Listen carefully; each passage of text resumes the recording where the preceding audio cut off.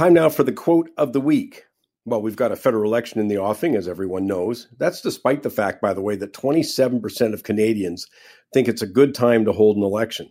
Only 27%. But we're going to get inundated with misleading statements, outright lies, unrealistic promises of free this or free that. You know, on Mike's Money Talks, on Money Talks tweet, I put up it's a serious poll question. One I think we should answer. Do you think the country would be better off if our political leaders and other political actors sidelined the spin doctors, stopped making misleading statements, told the truth, and prioritized integrity? Because I sure do. But I suspect I'm in the minority with that. Certainly with partisans, because it doesn't bother partisans one bit when we hear this misleading statements, let's call them, or the truth gets held hostage. No. But I'm going to leave it to former President Donald Trump, who summed it up beautifully with a characteristic bluntness. In quotes, I could stand in the middle of Fifth Avenue and shoot somebody, and I wouldn't lose any voters, okay? It's like incredible. And it doesn't matter which side of the political spectrum we're talking about, which side the partisans are on. That about sums it up. And it may work for some short-term political gain, but you know what? I say they're destroying trust in government, as we're seeing reflected in poll after poll. And they're endangering the entire system in the process. How could it possibly be a surprise? But again, my poll question was, do you think the country would be better off if our political leaders and political actors sidelined the spin doctors, stopped making misleading statements, told the truth, and prioritized integrity? I think the country and our institutions would be far better off. But you're welcome to your opinion. Time now for the shocking stat of the week. Hey, maybe you heard this number earlier. I hope you did. It's courtesy of the Parliamentary Budget Officer, Yves Giroux. And I hope you were shocked when you heard it. And for those that didn't, the number is actually a date, 2070. That's the year the federal budget will be balanced unless there's a change in our financial approach. Citing his office's fiscal sustainability report, Parliamentary Budget Officer Yves Giroux states, in quotes, it paints a picture of unsustainability for finances, both federal and provincial combined. Now, that's thanks to the costs associated with the aging population and the massive financial problems at the provincial level. And according to Mr. Giroux, that's the big elephant in the room that nobody wants or seems to be worried about or wanting to address, end of quote.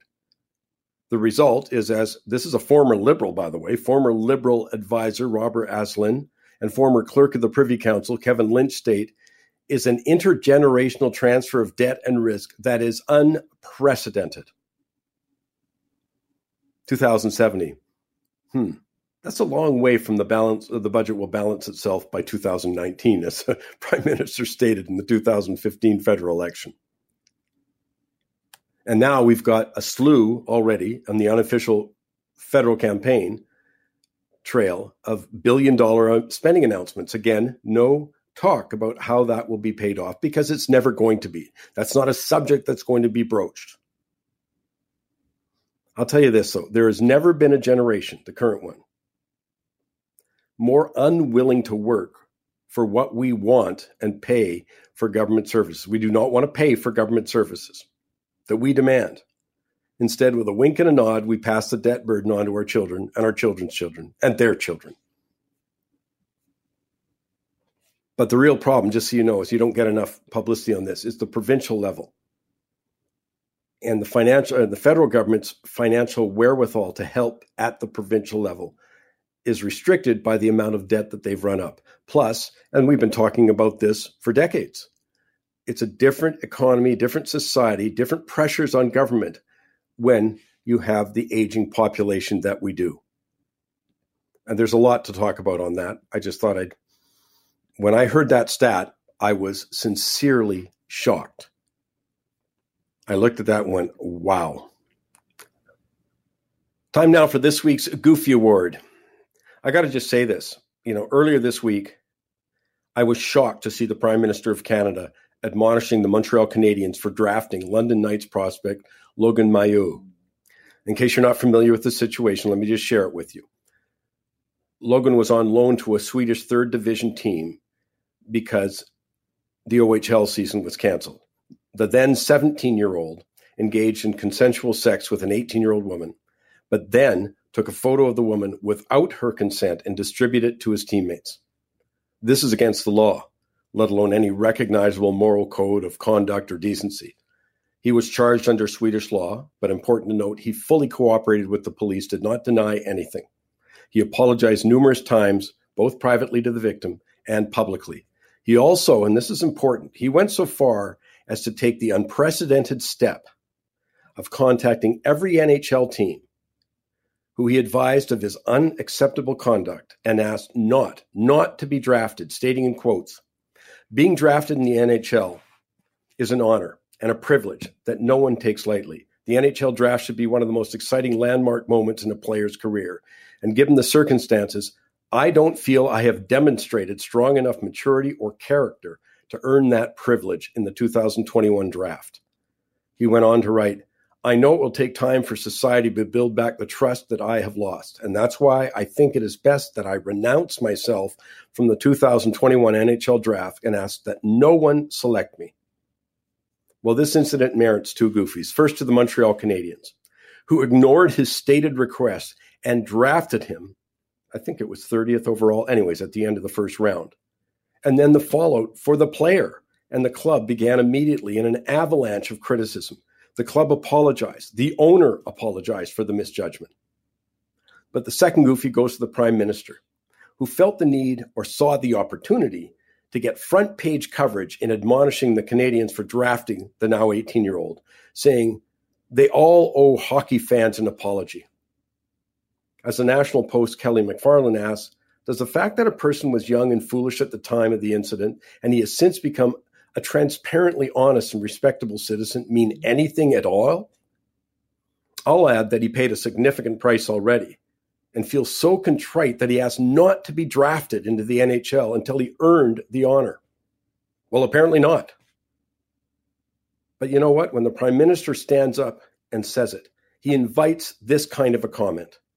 Because when he was 28, not 17, he groped a woman and offered up the excuse that if he'd known she was a member of the national press, he wouldn't have been so forward, as if it's okay to grope a woman who's not in the media. But there was no apology, didn't own it for a moment, and never did. Instead, when asked later by the media, he offered up the now infamous explanation that she experienced it differently. That is not what Logan Mailloux did. Compare the maturity of his response. But it's more than that. When he was caught wearing blackface, the Prime Minister and, their supporters said he should be forgiven because he was young, 29. But the Prime Minister doesn't offer a 17-year-old any such break. The kind of break he gave Liberal Minister of Sport Ken Hare, accused by two women of sexual harassment, or Marwan Tabera, another Liberal candidate in 2019, who was under investigation for 2015, allegedly directing sexual comments and inappropriately touching a staff member. There's numerous other incidents. Arguably, the most infamous has got to be ignoring allegations against General Jonathan Vance for 2 years until the allegations went public because of a global TV report and couldn't be ignored. But no such break for a 17-year-old who showed maturity and character by owning up fully to his offense. I want to know what was gained by the leader of our country using his office to put the spotlight on a young man who had clearly acknowledged the seriousness of his offense, showed total contrition, never tried to avoid responsibility, who didn't say the victim had experienced it differently and has already paid a steep price in terms of public humiliation. So what was gained other than the spotlight in order to rescue his own tarnished claim of being a feminist?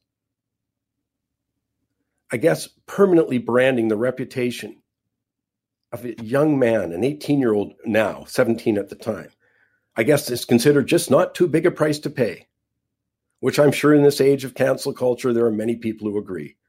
I am absolutely not one of them.